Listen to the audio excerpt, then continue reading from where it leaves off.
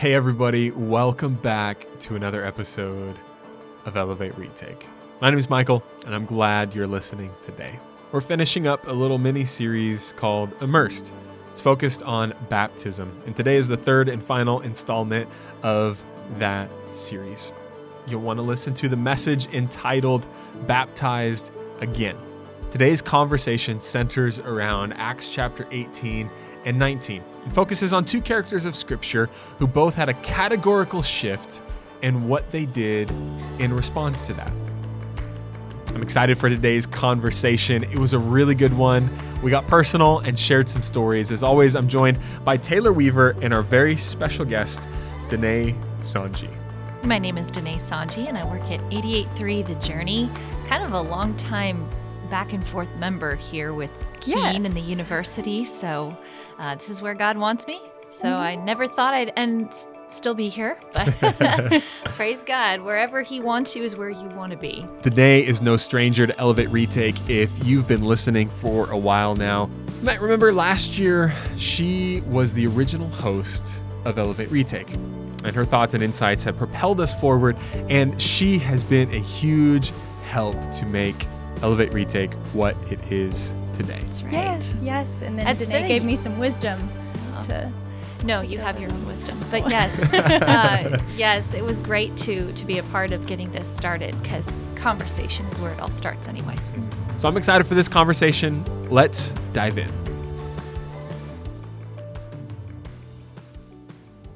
Well, this was an awesome sermon. Definitely one that I think the one that I was the most excited about, because it was about rebaptism, which is kind of what got this whole sermon series started. Yep. But I will say what stood out to me was I was recording the intros to to your sermon, like the message. The message before we post it. And I was looking at the key scripture that you gave me, and I was like, oh, this is great. And I I had read through and already listened to the sermon on Sabbath morning.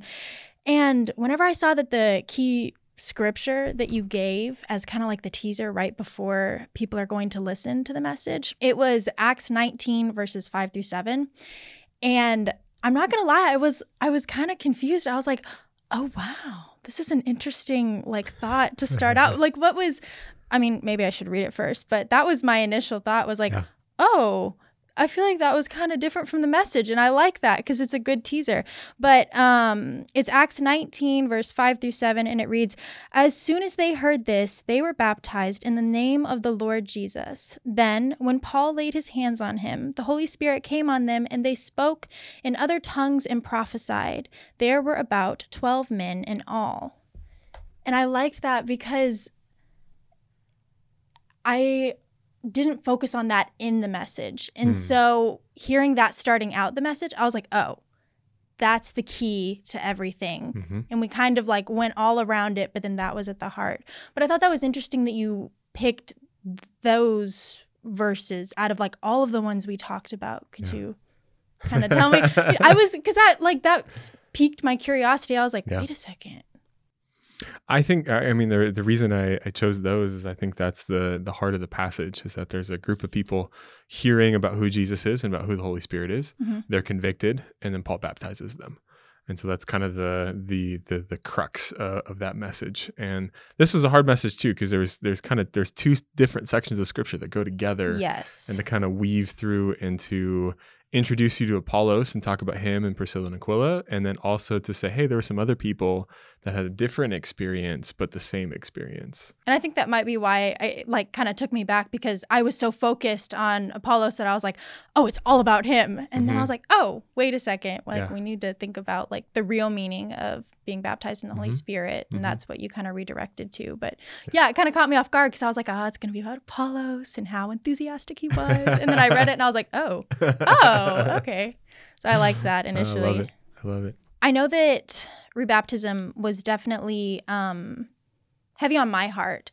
And the idea that all you had to say was yes, that hit me, because I came into church thinking, all right, I'm going to get the answer. Like, this is going to be the Sabbath that I get the answer. And it was cool to just hear you say yes, because on one hand, I was like, it's really that simple. I've been fighting with myself about, personal spiritual battles and where I'm at. And I've been looking to others for an answer. And I looked to you for an answer. And you were like, no. I gave this you is a between non-answer. you and God. But it was an answer. It was just like, no, focus on you and God. Yeah. And it's as simple as that. I was like, oh, okay. It's kind of scary, but I liked it. Yeah. Danae, what did you take from? Man, I'm trying not to jump into everything. No, jump in. That's what I want. No, like to go to the end. Oh, yeah. Yeah. So rebaptism has never been something that I have felt convicted to do. I was baptized when I was 9. I remember at the church that I was at in Ohio, Kettering College. Oh, wow, okay. I got baptized in that church, but only after a friend of mine had been baptized, and then they you can't do this now, but people would line up. I love this. They had the baptismal tank down in the front, and you would line up, and all the friends and family, instead of just standing, they would come by and they would hug the wet person.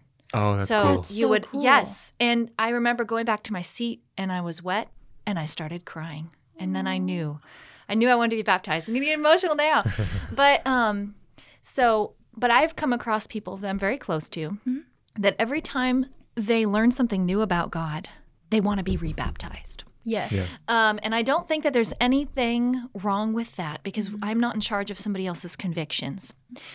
For me, obviously, I'm not 9 anymore. And I have grown a lot since then. In fact, my rebellious teenage years were very much in between 9 and now. Yeah. But I like my friend that I went to Israel recently with my husband before this whole COVID thing happened. We traveled with like 80 different people. And we came to the Jordan River where Jesus was baptized. And I'm currently reading through the Desire of Ages right now. And I'm reading that part where John is out there baptizing. And of course, that kind of fits right into the sermon here. And there were many pastors that got rebaptized on that trip because they wanted to reconsecrate themselves. And I'm sitting here thinking, I'm probably never going to be in this place ever again. Yeah. Why wouldn't I want to be rebaptized? So for me personally, I chose not to, but I talked a little bit to those who had.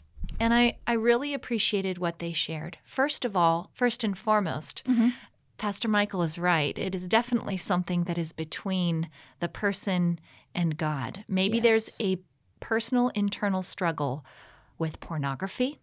Maybe there has been past abuse.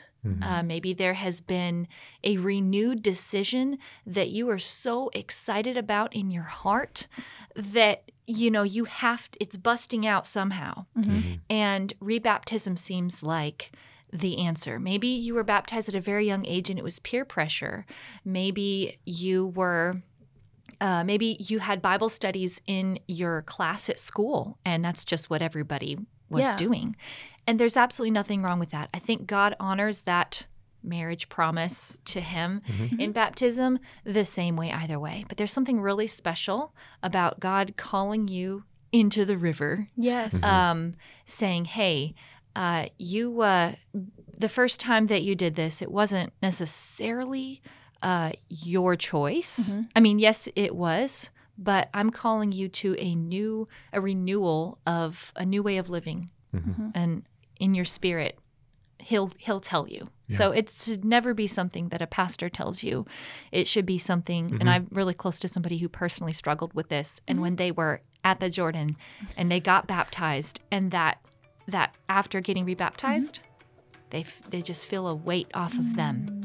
And even though I don't understand that, I respect that, and I'm excited for them, and I've been watching them grow since then, and I'm just like, this is great. Yeah. One of the things I emphasized a lot in the message was how personal baptism is. Yeah, there's a general call in Scripture to be baptized and to understand the significance of that. Baptism is very, very personal. And I think it's important to spend some time thinking if you have been baptized, maybe it was a young age, what the significance of that was. And maybe how you today might be reimagining what that significance means to you.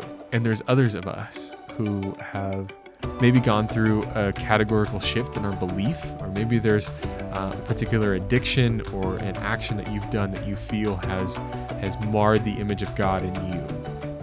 And that through rebaptism, you are wanting to be remade and to be made new. But I think we shouldn't just pass off our young baptism if we've had one without first thinking about what went into making that decision. And ultimately, baptism is between you and God. And it's a special moment.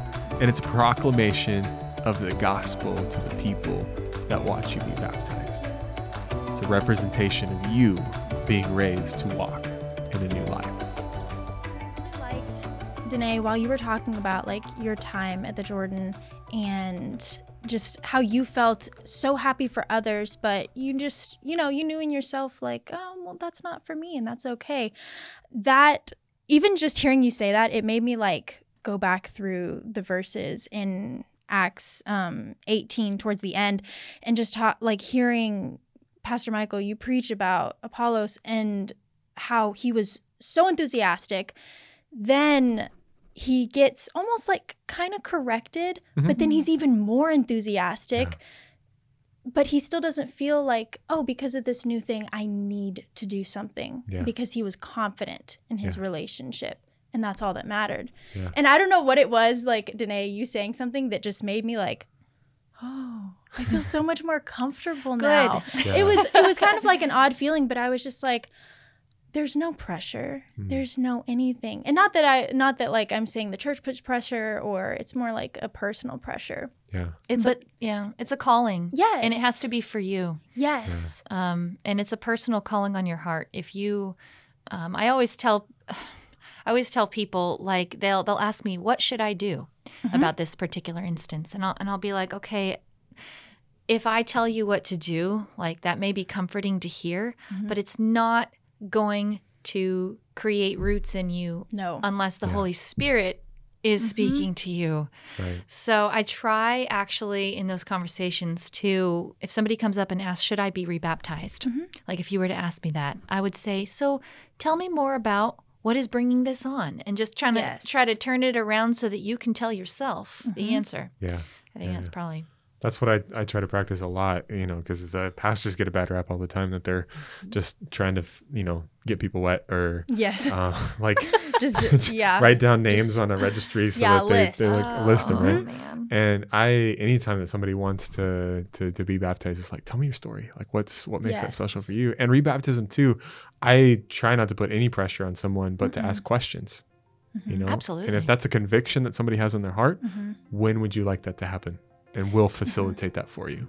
So I'm like holding my horse back here because I would love to talk more about that, but I want to talk more about... I think the key to all of this is a reliance upon the Holy Spirit. Without the Holy Spirit in our lives, we don't know how to walk. We don't know how to live. We don't know how to breathe. As we rely upon the Holy Spirit, we come to an understanding of where we are. And I think God cares about us. He cares about our actions and our feelings, and He cares about your baptism and your rebaptism. Being baptized or being rebaptized is not about what other people think about you. It's not about them pressuring you or anything that has to do with somebody else. Baptism is between you and God. And ultimately, it's for the purpose of showing others what God has done through you. So if you're on the fence in the middle and maybe somebody's putting a little bit of pressure on, politely ask that they lay off and allow the Holy Spirit to speak to you. In it, the Holy Spirit might be speaking to you through somebody else, and you gotta lean in to that. As you walk with the Holy Spirit, you'll begin to recognize His voice. In others, in your Bible study, in prayer, through the people that care about you. I would love to talk more about that, but I want to talk more about what happened afterward. Mhm. and Okay. the mentorship aspect of that. Mm. Can we talk about that? Because I was really Yes. excited when I Yeah. heard that part of the message. So tell me what you got out of that. Out Taylor. of the mentorship between Apollos and sorry, I'm gonna Yes, get the names wrong. Ascilla. Yeah, exactly. Can you tell I'm dyslexic? Aquila and Priscilla. Yes. Yes. So I really liked that because I know that we've got like kind of like dappled in this in some previous episodes. I say that a lot about some of the things, but just because like, okay, Well, just it's so all you know, supposed like to we're be getting, connected. yeah, Yes, we're getting yes. back into it. Yeah. But sometimes it is easy, I feel like, at least in the generation that I've been in the church, it's easy to feel the pressure from those older and wiser than us of you're doing this wrong or you're believing this wrong. And so the open and fresh perspective of just like the loving, like how loving and understanding they were of like, nobody understands everything and we're going to help you in that way. That's what stood out to me. Like, but even though I don't understand, I feel like, oh my goodness, there's so much about the Bible I don't understand. But if I could help somebody in that way, like it doesn't matter your like how much you do versus you don't understand of the Bible, that you can help someone in their path and then they can in turn help you. Yeah. That's what I got from that. Yeah. And just like a teamwork thing, not anybody looking down on anybody because, oh, he doesn't know. Right, and we live in the age of comparison and condemnation, Yeah. and so I think that you have to be in a good place with God to be a mentor. So I like how you said, you know, it doesn't matter how gray your hair is or how many numbers you're old, but people who are humble. What's the phrase? It says. You know, first of all, I want to know that you love me before I'm really going to care about anything you have to say. But there's this phrase that I say. Sometimes I say it on the radio, and it has to do with humility. And of course, it's escaping me right now. Oh, God can't use somebody who's constantly trying to humble somebody else. Oh. So if you don't understand something about the Bible, Taylor, the somebody who is going to take the time to care enough, and I notice how I feel like Satan keeps those type of people very busy, so that they don't have time to notice people who they could take under their wing. Yeah. And I think that we also make the mistake of thinking we have to recreate ourselves in somebody else. God has a very beautiful path for you. It might not look the same as mine. So I shouldn't be offended if you don't take every single piece of my advice if I were a mentor. But I really like the willingness of Apollos Yes. to willingness to be to keep trying even though you don't have it all together. That's hard to do. Yes. Yeah. And it's also hard to be humble enough even though you have a lot of wisdom. And I think sometimes we think we know enough and we're like you said, looking down on somebody else. Yes. And especially as a so my husband's pastor, and I try to, like, when I'm out in the, you know, at the grocery store or whatever, it's definitely not something that I'm just like telling people about because it comes with a persona that I don't necessarily want people to feel, you know, judged. And I hate that that's what happens a lot of the time. Yeah. But I love the mentorship attitude. And some people who should be mentors are so humble or so busy that they don't put themselves out there to be that. And there are young, when I say young people, I mean young Christians. You can be 90 years old and be a young Christian, hungry for somebody to just sit down and have a conversation with them. So in my show prep recently, I've tried to emotionally connect with almost every story I talk about, and it's hard to do. Yes. I'd rather just read a paragraph and regurgitate that. But I've started to click on the pictures and then go and watch the video, even though I know it's going to mess with my emotions. But then I talk about it differently. Yeah. And I think we like the idea of paragraphing people. Yes. We're like, here's a paragraph that you should know. Yeah. Instead of getting face to face with that person, mask to mask, screen to screen, whatever it is, Yes. and entering into the emotions of that person and finding out where they're at, because that's how they know they're loved. So as I connect with the pictures and the videos in my show prep, I think it's very similar show prep, you know, Bible prep, mentor prep for somebody who wants that, who doesn't want to have a wonderful conversation with somebody. That's something that I miss about seminary, quite honestly. But I don't know, does that sound like right to you? Somebody who approaches you with the intent to get to know you, to care about your name, to not feed you a paragraph of the right things to do. Yes. Just like Aquila and Priscilla were like, hey, you know what? They don't have it all right, but I don't need to sit back here and talk about that over supper and just be like, psh, let them grow up a little bit. How about you step into their life? Yeah. And I like how the Priscilla and Aquila, they when they heard it, they took Apollos aside. Yes. You know, and it's not a public shaming. No. It's a, hey, come on over to our house. We care about you. Exactly. So they didn't disagree in front of the whole church and draw attention to it? Absolutely. Maybe not. Whoa. And I like the kind of semantics that are used here as well, in that they explained, where is it? They explained to him the way of God more accurately. They didn't explain it to him 100% accurate or the most accurately. They explained it to him a little bit more accurately. And I think that's kind of, I think the trajectory of our relationships with God is we come to a more and more accurate understanding. Not that our previous understanding was maybe inaccurate, but now we've come to a more accurate understanding. And I think we need to be a little bit more gracious with each other, because I can be extremely convicted that a dairy product should never enter my body. And I could be talking with someone who's like, what do you mean you don't have protein at your meals? And I can lay into them on that, or I can say, hey, like, this is just how I have chosen to fuel my body and what I believe God tells me to do. You're like, let's talk about lentils. Anyways. No, but I really like that point because, okay, I'm going to use the basketball. So I was really into sports in high school. I was always a part of those teams. And my coach, you know, I always wanted to impress my coach. In a sense, we'll call that the mentor here. But when my coach would watch us practice and have feedback for us, if my coach had given me all of the feedback that they saw I needed at one time, it would have discouraged me and I would have gone the other way. Honestly, I think that's our biggest mistake. Is we're giving people what we believe they need. We're correcting them. We're mentoring them, but we're giving them too much at one time. And so like you had just read right here, they redirected a little bit and said, you know what? The Holy Spirit's going to take care of the rest of that. This is what I feel convicted to share.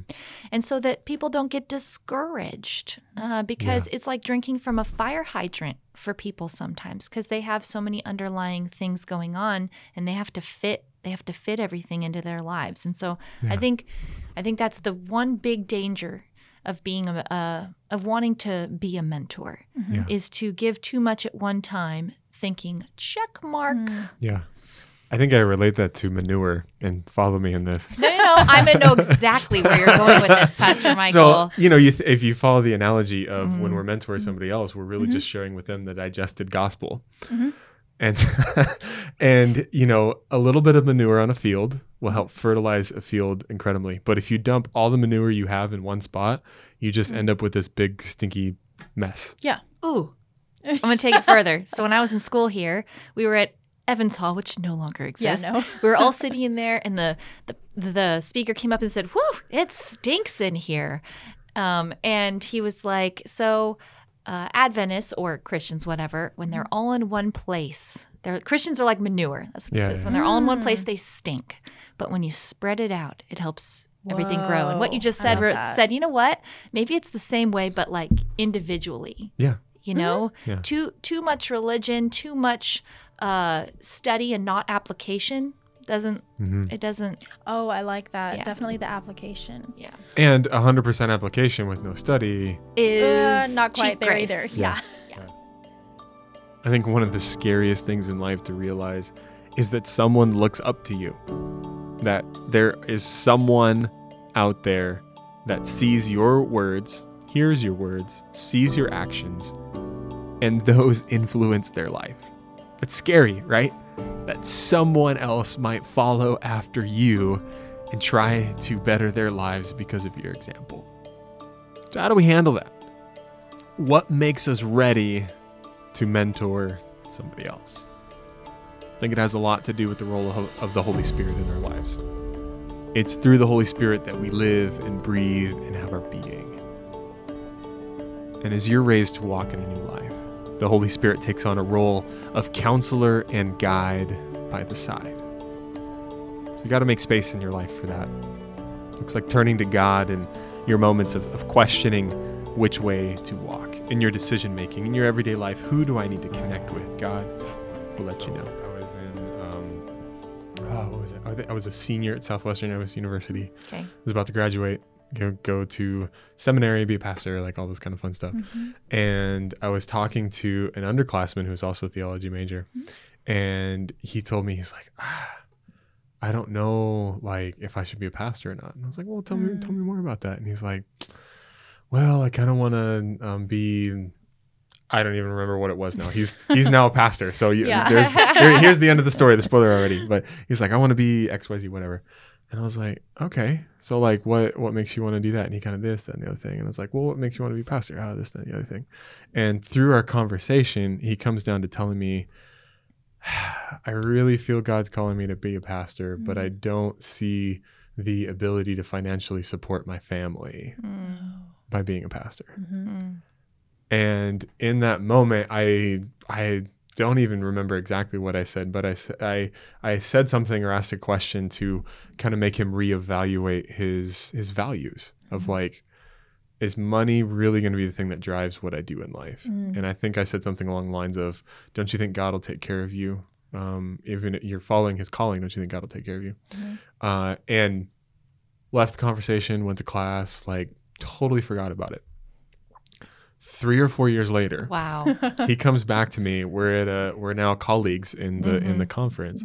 He comes back to me. He says, thank you. Like, you have no idea what that conversation meant to me. I really like how you didn't even remember what you said, because that means it wasn't your words. Yeah.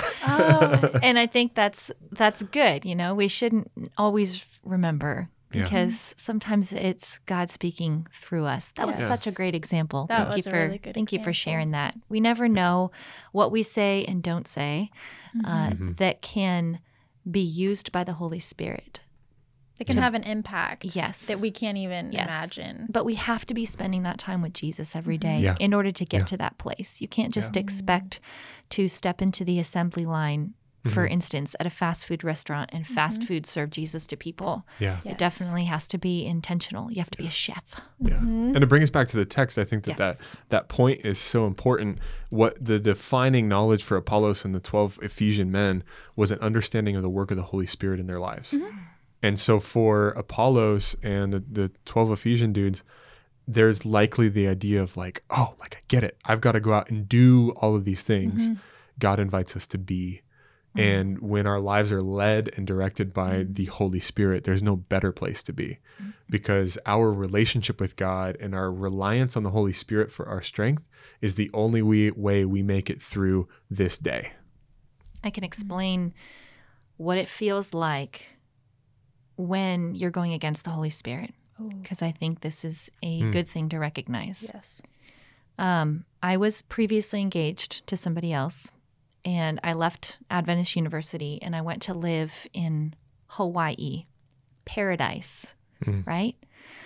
I went to Hawaii Pacific University. I lived on Waikiki Beach, and I would wake up in the middle of the night, and I was living in a studio apartment with like 3 other people, and I would wake up and I would just feel this heavy pressing on my chest. Not necessarily a physical thing, but just stress. And I would just cry, but I couldn't cry out loud. So I just, lean up against a wall, because I was so stuck where I was at. I didn't see how it was possible to leave. And I wasn't strong enough to leave. But I knew that something had to be done. And then I remember I'd wake up early and I'd leave the apartment before anybody else woke up, and I'd go downstairs to the common area, and there'd be there'd be, I always like the Asian people, they were doing their yoga, chi and yoga in the morning, and I would just like join them, but I'm just like praying, and I'm like, Lord, I don't know what needs to happen. But I am miserable, and I live in Hawaii, and there's something wrong here. Yeah. And anytime anybody would ask me, I'd be like, I'm from California, but most recently I went to Southwestern Adventist University.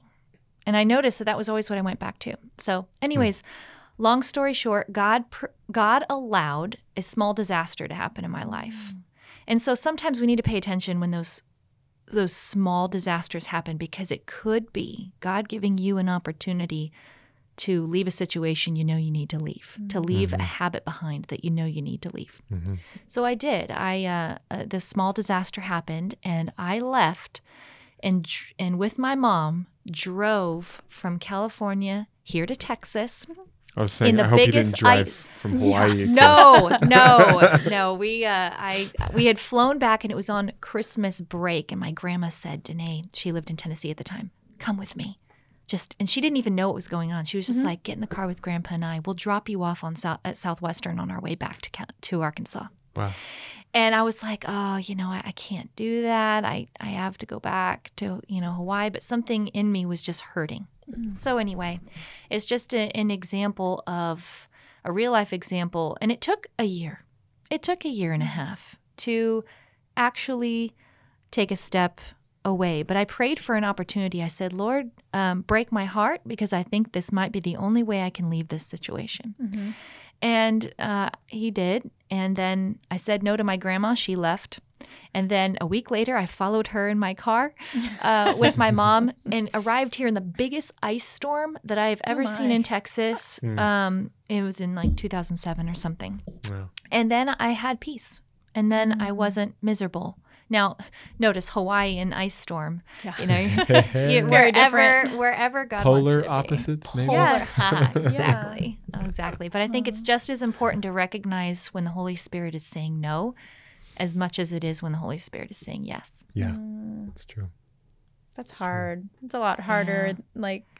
It's harder, and I think today, in today's age, because there's so much available to us, that a lot of our job as a Christian is saying no to a lot of things, but it's so we can say yes more often to the Holy Spirit. Yeah. So it's an unfortunate spiritual practice, which is the problem with the prosperity gospel, which is saying yes to everything, and the Lord is just going to bless you. But I've noticed that I don't grow spiritually when I do that. No, I grow spiritually when I learn that word, yes, and I can use it in a positive way. Mm-hmm. I think Dallas Willard puts it as one yes is 1,000 no's. Saying yes to one thing is saying no to 1,000 other things. Wow. That kind of makes it harder sometimes. Aquila and Priscilla said no to pride. They said no to busyness, no to, we're important, and yes to, hey, here's a little dude who could use, he wasn't little, but you know what I mean? I don't think any less of him that he doesn't know what I know.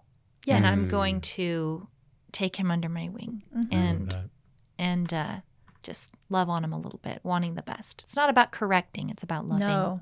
Yeah. Being understanding that not everybody is going to be at the same level, and that's okay. That's actually better. Yes. It's called being different parts of the body. Yeah. Wow, this episode went in all kinds of different directions, but I think all in line with what the Holy Spirit wanted us to say. We shared a little bit of our hearts today and opened up and told some stories about how God is moving in our lives. And maybe, just maybe, God's been talking to you. The Holy Spirit's been reaching out to your heart. We want to make space available for you. If you'd like to talk to someone, send us a voice message or send us a DM.